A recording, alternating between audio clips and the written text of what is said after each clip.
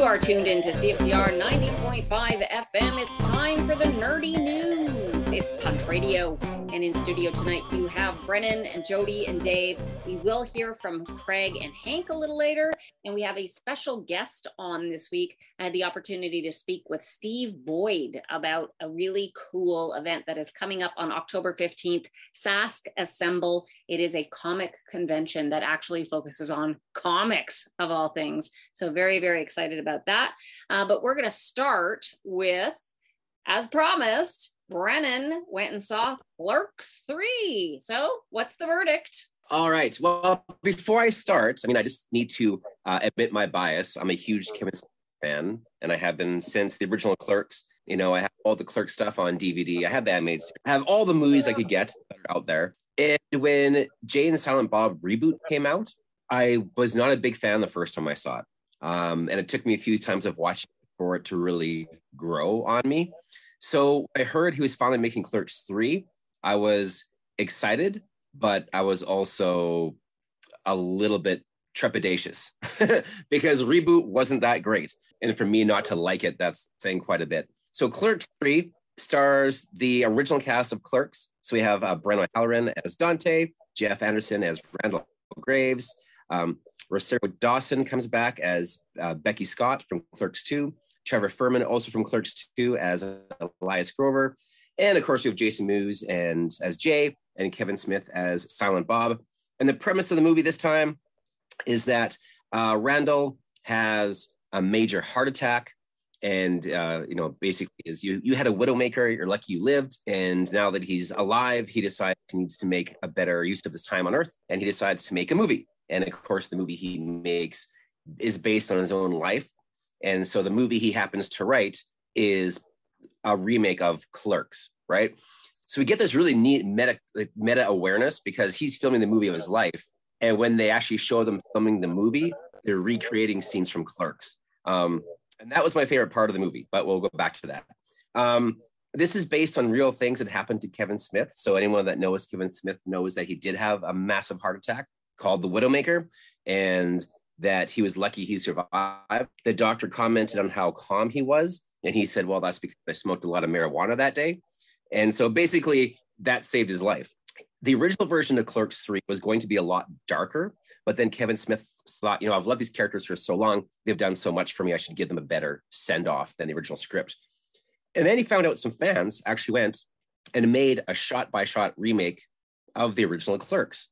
So that actually inspired him to write that into Clerks 3. So he took these two big events in his life, his heart attack, these fans making a movie, and based that around Clerks 3. Overall, I liked it.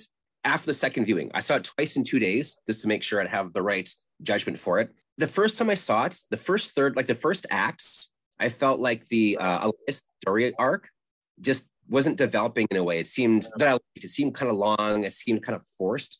As the movie went on, that got better, and there's some side gags for that character that I quite liked. But the first time I saw it, I couldn't put my finger on what it was at the beginning of the movie that was irking me so much. And about halfway through the movie, I figured it out. Clerks 3 has way too much music underscore in it. This also happened with Doctor Strange. And whenever that happens, I always feel like the director or editor is afraid that you're not going to feel the right feelings. So let's make sure there's always music underneath to trick the audience into having the right emotional response, right? Because Clerks 3, the original Clerks had music at between segue scenes, and it had that pacing of being slower and longer.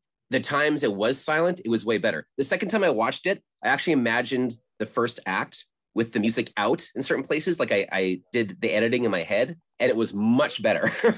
So you have to ignore the music a little bit. And it's partly because the music for the beginning of the scene and the segue is really good. And then it's happening throughout the whole scene. And by the end of the scene, something else is happening, but it's the same music. So it's like sometimes the music doesn't tie up to what's happening the full scene all the way through. I know that seems like a picky point, but it really bothered me. But when they get to the part that Randall starts making the movie, that's when Clerks 3 really hits its stride. Watching the original cast remake their own scenes and refilm them was really interesting to see. And again, they're talking about writing this movie. And so they're referring to the movies that they made, but for them, it's real life. But for us, it's a movie. So we get this neat not fourth wall breaking, but this really cool like meta awareness that I quite liked. It's very sentimental, and it's actually very endearing how much emotion and feeling you get about these characters. Now, keep in mind, in a way, Kevin Smith is making a love letter to himself in a certain way because it's based on his movies. The idea was, he even said this on his podcast and things, I really want to make a movie that was worthy of my characters. I wanted to give them, something they deserved for making me the success that I am today. So once it gets to the part where Randall makes his movie, that part really sat well. The pacing was good. The performances were what you would expect. There's even spots that go way more dramatic than you would expect it to be, which I quite liked. He even does some Easter eggs where he makes reference to the animated series, which I liked, and which I talked about last week on Punch Radio. So go check that episode out if you haven't already. Most of them land. There was one that didn't quite land. I don't want to spoil it in case you haven't seen it yet, because in the animated series, the joke kept repeating. It happened, right? Repetition in comedy is gold if it's done right. This one joke happened once, so it seemed kind of out of place. Now, if you knew the animated series, you would have thought it was pretty clever, but if you didn't, it was just sort of like a random detail that didn't seem to fit. Overall, I quite enjoyed Clerks 3. Like I said, the back half of the movie, the first time, completely saved it, because at the beginning, I was like, I don't know if I'm into this so much.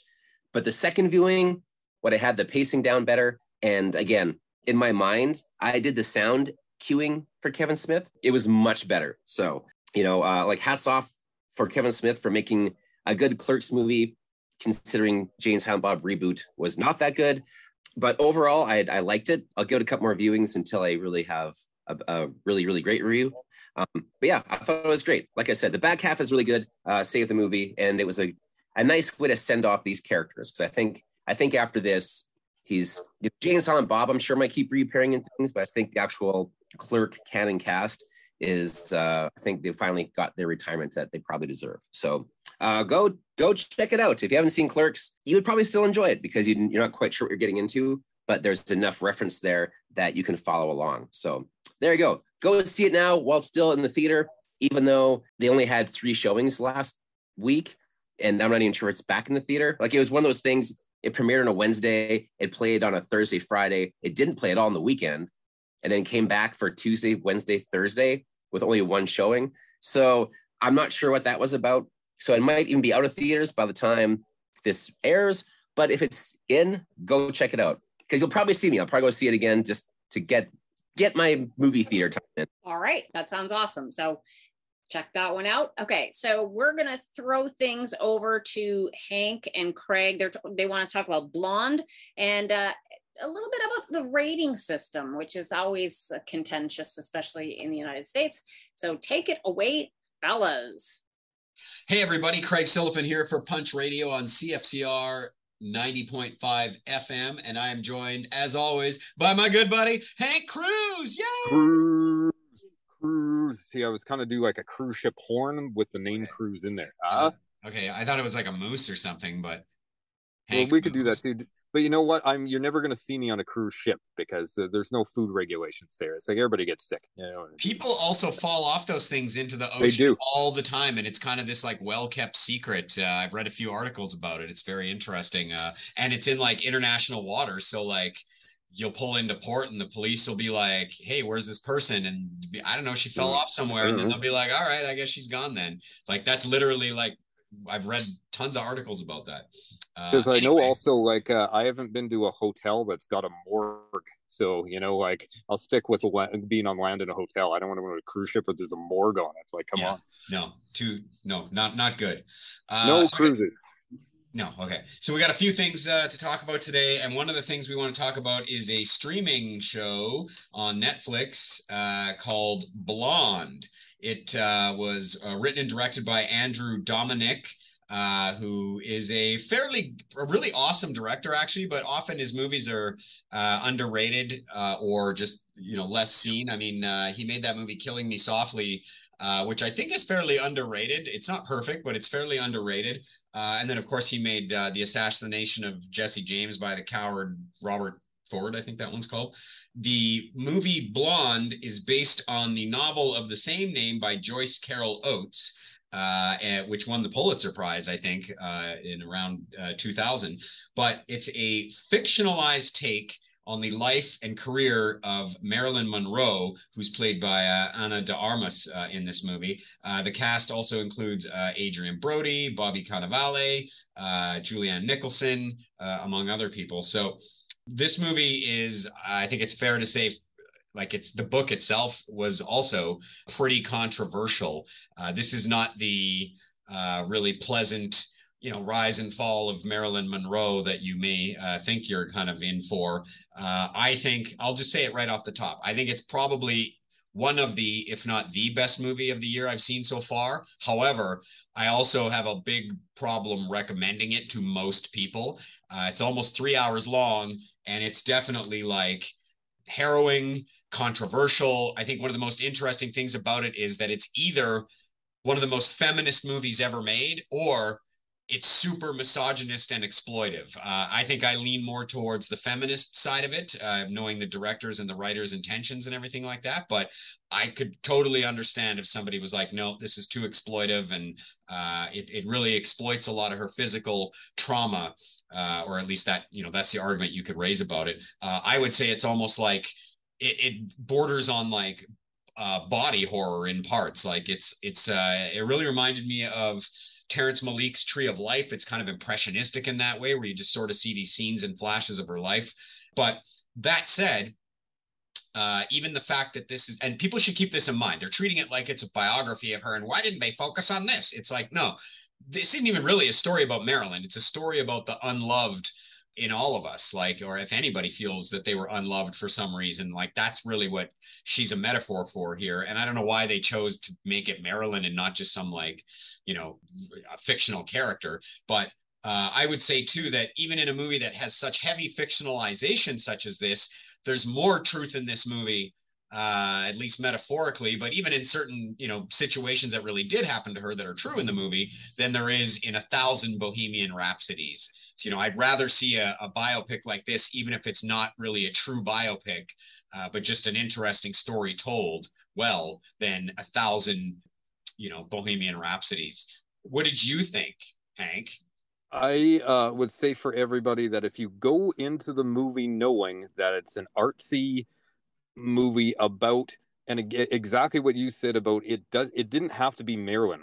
Like, I know they wanted an iconic character in there that everybody would go, oh, Marilyn, watch it. It could have been about anybody, but go into knowing it's not some biography about Marilyn Monroe. So once you know that some of the stuff in there is not true, or we don't know if it is or not, and know that it's like an artsy film that really, if you're not into that kind of movie, you're gonna hate it. Yeah, because like, other than you, I can't think of another person off the top of my head that I would go, you need to see this movie. Right. I know a lot of people that I told, you don't watch the movie. Don't bother, like, really. Yeah. It's like in the end, yes, it has to do with Marilyn Monroe, but it's not what you think it's going to be. It's kind of like getting mad because they, in Inglourious Bastards, that never really happened to Hitler. Like, yeah. You're like, but that's not the point. It's like, we're just showing to show like what happens to, some people and like mental health, getting taken advantage of, and Hollywood in general, where totally. And how, but the movie was amazing. The one issue I had throughout the movie was that her accent would creep in there once in a while. Right, because she's like also Colombian or something, isn't she? Because Cuban. She's from Cuba. Yeah. And so the other thing though is that they made a point a few times to go like and say things that like weren't true just to have it work with the movie. So then I'm like, what also shows like no, this isn't Marilyn Monroe. This is an actress, playing it because she looks so much like her, and they did a good job there. But with the accent slipping, I'm like, oh, it almost took me out of the movie. But also, yeah, it's okay to have it in there a couple times ago. It's like, okay, this isn't like this isn't Marilyn. Like, this is just a movie. Right. The runtime, normally I'd go, oh, you got to cut an hour out of that. No, I think the runtime was fine. Yeah, you could have cut 10 or 15 minutes out of there, but no, 3 hours did it right. I would recommend it for anybody that likes movies like this, but it is very jarring, very alarming, emotionally distressing. And, but yeah, I would give it probably I don't know, I haven't decided yet, but somewhere between about an 89 and a 91, somewhere there. The internet is still like Rotten Tomatoes has got it like at a 30 some percent. It's like, well, I don't think they saw the same movie we did. Yeah, So. and Letterbox is like 2.2% or something, or 2.2 out of 5. I gave it a 4.5 out of 5. The filmmaking on display is just like epically brilliant too. Like even if you hate the movie, you can't deny that like the filmmaking is just insane. It's incredible. The score is really good too. Nick Cave and Warren Ellis did the score. Fellow Andrew Dominics from Australia, so I think he's worked with Nick Cave a few times too. Who's also Australian on some of his more recent releases that he's had. But yeah, I agree. Now I know we got a few minutes left here. So I guess we're saying like take it with a grain of salt. It's a brilliant movie, but like it might not. Yeah, but just know what you're getting into. But I know it's not going to be a popcorn movie. Woo, yeah, Marilyn Monroe. All right, let's see. No. Yeah, it's one of those ones that's going to disturb you and rattle around in your brain for days after, and you may hate it. I loved it, but I know you wanted to talk about the ratings a little bit. Oh, so speaking of Blonde, it was rated NC-17. Which in the States means that no one under the age of 18 is allowed to see this film. And so I'm geared up to be like, oh man, like what is this going to be? And at the end of the movie, I'm like, okay, so where did the NC-17 part come in? So I go and I read, and it's for nudity. And you see Marilyn Monroe topless numerous times. So there was some language in there. And then they were talking about, there's a few scenes where that involves, again, I don't think this is a spoiler, and if you're watching this movie, you should know what you're getting into. A few scenes involving an abortion, and a few scenes involving rape.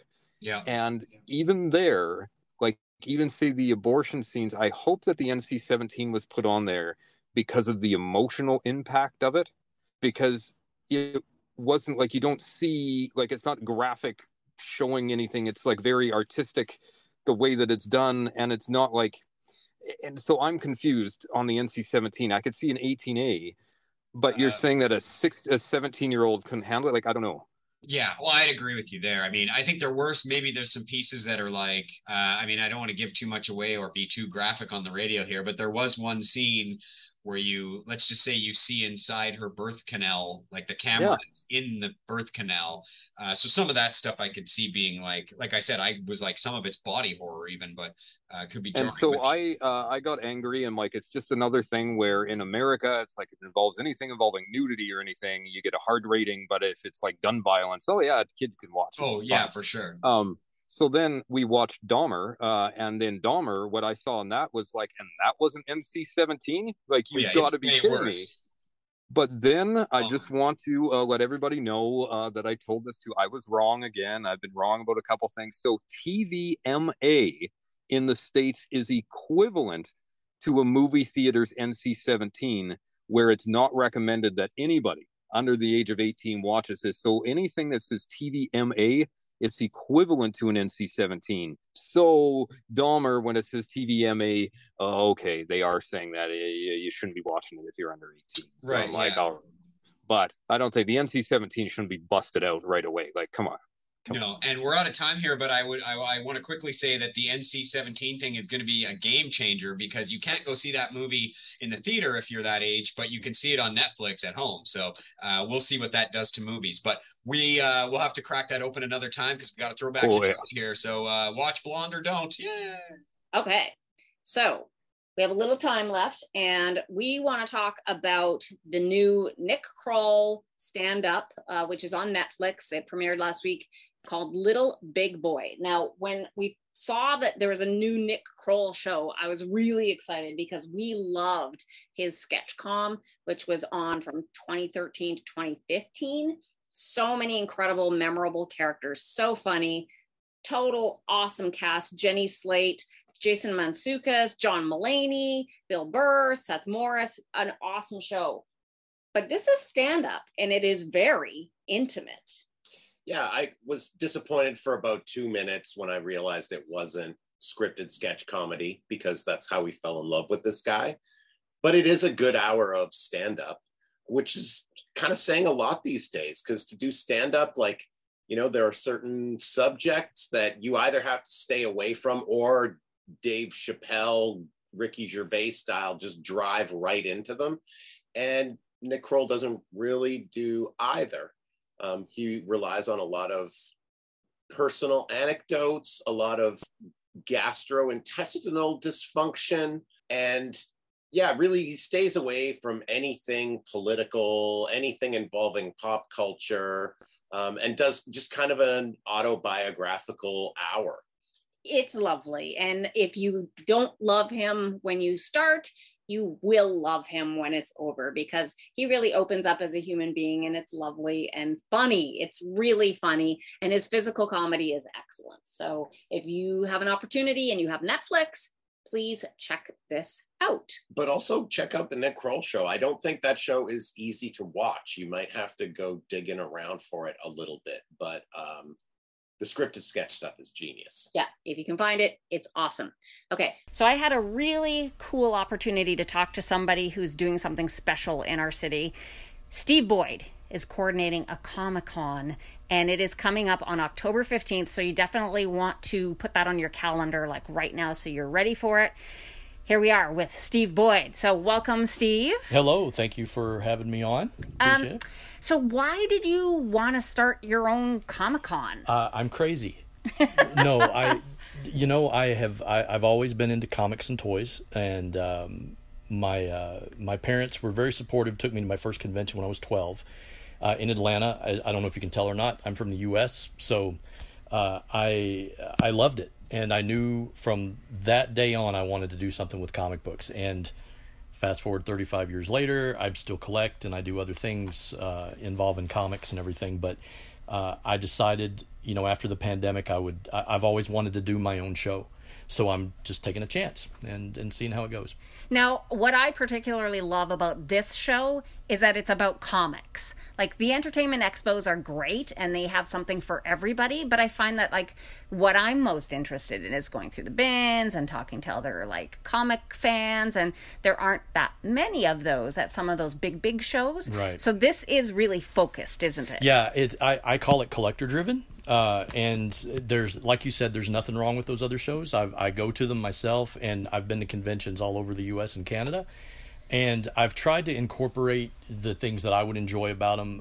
And I'm really trying. I know there's a tight knit community of collectors here.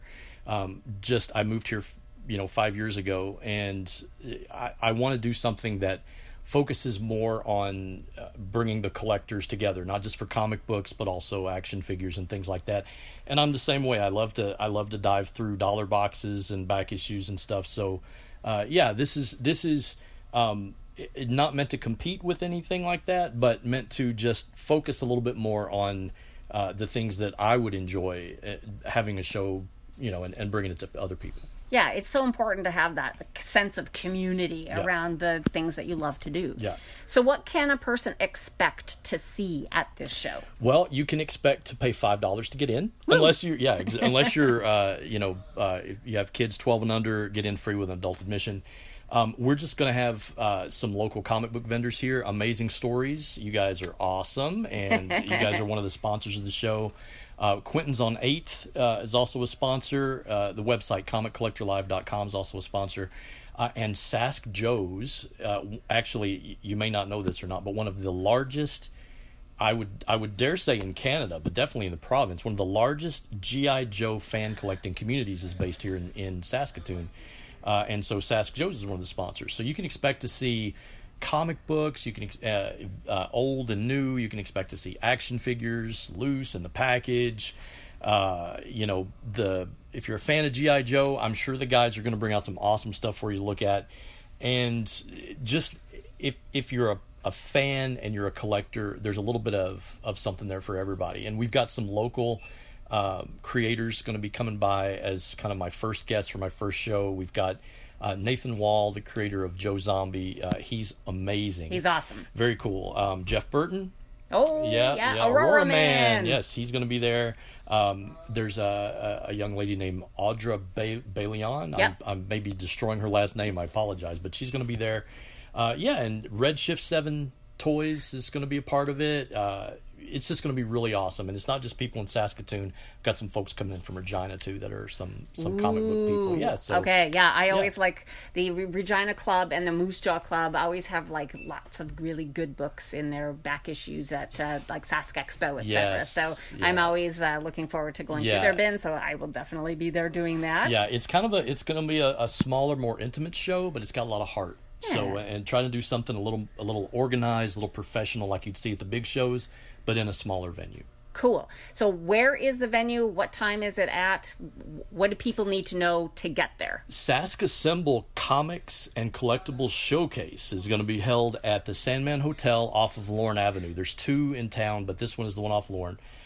It's from 10 to 4 on Saturday, October 15th. Like I said, it's $5 admission. Kids 12 and under get in free. We're doing hourly door prizes, and there's also a costume contest. So we encourage you're welcome to come in costume and show it off and just be a part of the show. Okay, so you have a little over a week, people, to get your costume ready. So get on that, get sewing, get gluing, so you can strut in style at this amazing event. Thank you so much for joining us today, Steve. Thank you for having me on, Jody. I appreciate it. You are welcome. We'll see you at Sask Assemble. See you there. All right. Thank you, Steve. That wraps up Punch Radio for the week. You know where to find us here on CFCR every Friday at 6 p.m. And in the meantime, keep your dukes up.